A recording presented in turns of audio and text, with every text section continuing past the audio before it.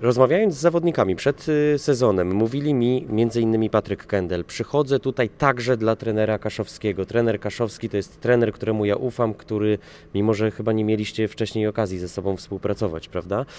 Mówi, przekonała mnie wizja, czuję to, co ma mi do przekazania i gdzie mnie widzi i ja do tego zespołu przychodzę z przyjemnością. Pan jest takim trochę trenerem, psychologiem i słynie z tego, że ten kontakt z zawodnikami, że to pozytywne myślenie też wtłacza w zawodników, z którymi Pan pracuje? Powiem tak, my w tym roku jako klub, ja jako trener budowałem zespół jako ostatni.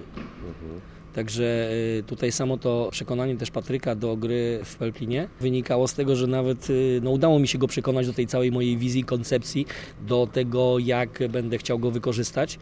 I on, tak jak Panu tutaj powiedział, zaufał mi i myślę, że na ten moment nie jest zawiedziony, bo gra chyba najlepszy sezon w swojej dotychczasowej karierze. Udało mi się go przekonać, powiem tak nawet po cichu, że już miał gotowy kontrakt w innym zespole i tam tylko chodziło o złożenie podpisu, ale jedna druga rozmowa, która trwała nie 5 minut, tylko rozmawialiśmy pół godziny, nieraz 40 minut i to też na pewno tak jego, jak i Filipa Strejewskiego, bo to podobna sytuacja. Udało mi się przekonać tych dwóch chłopaków do tego, żeby dołączyli do zespołu z Pelplina i powalczyli w tym małym mieście o to, żeby ta koszykówka była na jak najlepszym poziomie, i żeby ta koszykówka pelplińska rozwijała się z sezonu na sezon. Z sezonu na sezon gruntujecie tutaj swoją pozycję z Pana udziałem także w tym sezonie. Ostatnie będzie pytanie odnośnie Waszego sufitu, odnośnie Waszych pragnień, odnośnie Waszych możliwości, bo proszę wybaczyć określenie, ale Pan jest starym lisem tej gry, tych play-offów, przechodził je Pan wielokrotnie, i te play-offy nam się pewnie za moment zbliżą. Wy najpewniej do nich awansujecie. Powiedział mi Mariusz Konopacki, że jest szansa tutaj myśleć właśnie o tej pierwszej czwórce, o tym, żeby gdzieś awansować do półfinału. Czy Pan też wybiega tak daleko, czy raczej pozycja końcowa po sezonie zasadniczym, własny parkiet, to jakiego rywala traficie, to będzie determinowało te cele, które sobie określicie na miesiące maj, czerwiec, kwiecień? Uważam tak, zespół na pewno ma duży potencjał, na pewno tego, czego nam brakuje na dzień dzisiejszy, to mocniejszego zagrożenia z dystansu. To jest naszą bolączką. W tym momencie musimy mocno na tym jeszcze pracować, żeby pootwierać przede wszystkim tych graczy, którzy mają ten talent rzutowy. Na pewno przeszkadzały nam w tym kontuzje, bo z taką myślą był też kontraktowany Dawid Sączewski, który miewał wcześniejsze sezony, w których zdobywał po 20-30 punktów i dzisiaj pokazał to, że jest w stanie grać na dobrym poziomie i stwarzać zagrożenie dystansowe. Mamy z tym problem, nie ukrywam i każdy to wie. Najpierw chciałbym, jeżeli chodzi o te cele, to najpierw chciałbym zbudować tą 8. Na ten moment jakąś tam przewagę żeśmy sobie wypracowali niewielką, ale pozwala nam to w spokoju pracować. Nie ma tak, że w tym momencie musimy jakieś tam panikować, wykonywać jakieś ruchy, że zawodnicy też grają pod presją. Staramy się pracować spokojnie, bo wyniki, które żeśmy na ten moment osiągnęli, nam na to pozwalają.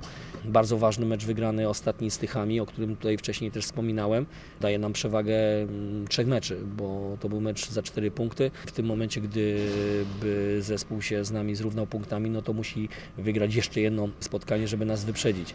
Oczywiście czujemy tutaj jakiś tam oddech konkurencji, bo liga jest bardzo wyrównana i zespoły, które są za nami, są też bardzo groźne i potrafią wygrać z każdym. Mam tu na myśli Tychy, mam tu na myśli Radom, mam tu na myśli Koszalin, który też ostatnio pechowo parę meczy przegrał, więc nie można być całkowicie spokojnym, ale ja oczywiście mam swoje też ambicje i nie po to przychodziłem tutaj, żeby odcinać, że tak powiem, kupony i nie walczyć o jak najwyższe miejsce. W Sokole byłem nauczony tego, że bez względu na to, jaki w ostatnich latach skład miałem, to robiłem sezon praktycznie pierwszą czwórkę. Więc w tym momencie szkoda, że nie udało się wzmocnić zespołu. Posiadaliśmy środki, ale nie było nikogo ciekawego na to, żeby wzmocnić zespół tym brakującym ogniwem i gdybyśmy mieli troszeczkę więcej pola manewru, to myślę, że moglibyśmy jeszcze mocniej namieszać. Spokojnie do tego podchodzimy, że tak powiem, robimy swoje. Jak zrobimy tą pierwszą 8, to będzie nasz duży sukces, wręcz nawet ogromny, bo przed sezonem nie było wiadomo, czy w ogóle zespół z Pelplina wystartuje, a jak już dojdziemy do tych playoffów, to tam się może wszystko wydarzyć, naprawdę tak, żeby któryś zespół odbiegał poziomem od reszty stawki. To tak nie jest, bo nawet te mecze, które żeśmy gdzieś tam przegrywali, no mówią o tym, bo oczywiście no tutaj ostatni mecz z Bydgoszczą zostaliśmy zlani, że tak powiem, ale w Bydgoszczy pechowo przegraliśmy po dogrywce. Starogard, który też miał być głównym zespołem do walki o awans, nagle ma tyle samo punktów co Decka. I dostał tu pierwszy raz w historii, prawda? No i udało się wygrać z tym zespołem po raz pierwszy w historii pelplińskiej koszykówki. Także ja uważam, że gdyby tutaj te wszystkie czynniki w naszym zespole zatrybiły, gdyby była sytuacja, że mielibyśmy to zdrowie w zespole, bo tutaj przy tej wąskiej naszej kadrze każdy z zawodników jest mega ważny. Tak Tymon Szymański, czy teraz ten Dawid Sączewski, który też po jednej kontuzji doznał potem zaraz, jak już wracał, drugiej kontuzji, dopiero teraz znowu się jakoś tam odbudowuje i nasi gracze złapią tą formę i to flow, no to myślę, że jesteśmy w stanie powalczyć z każdym.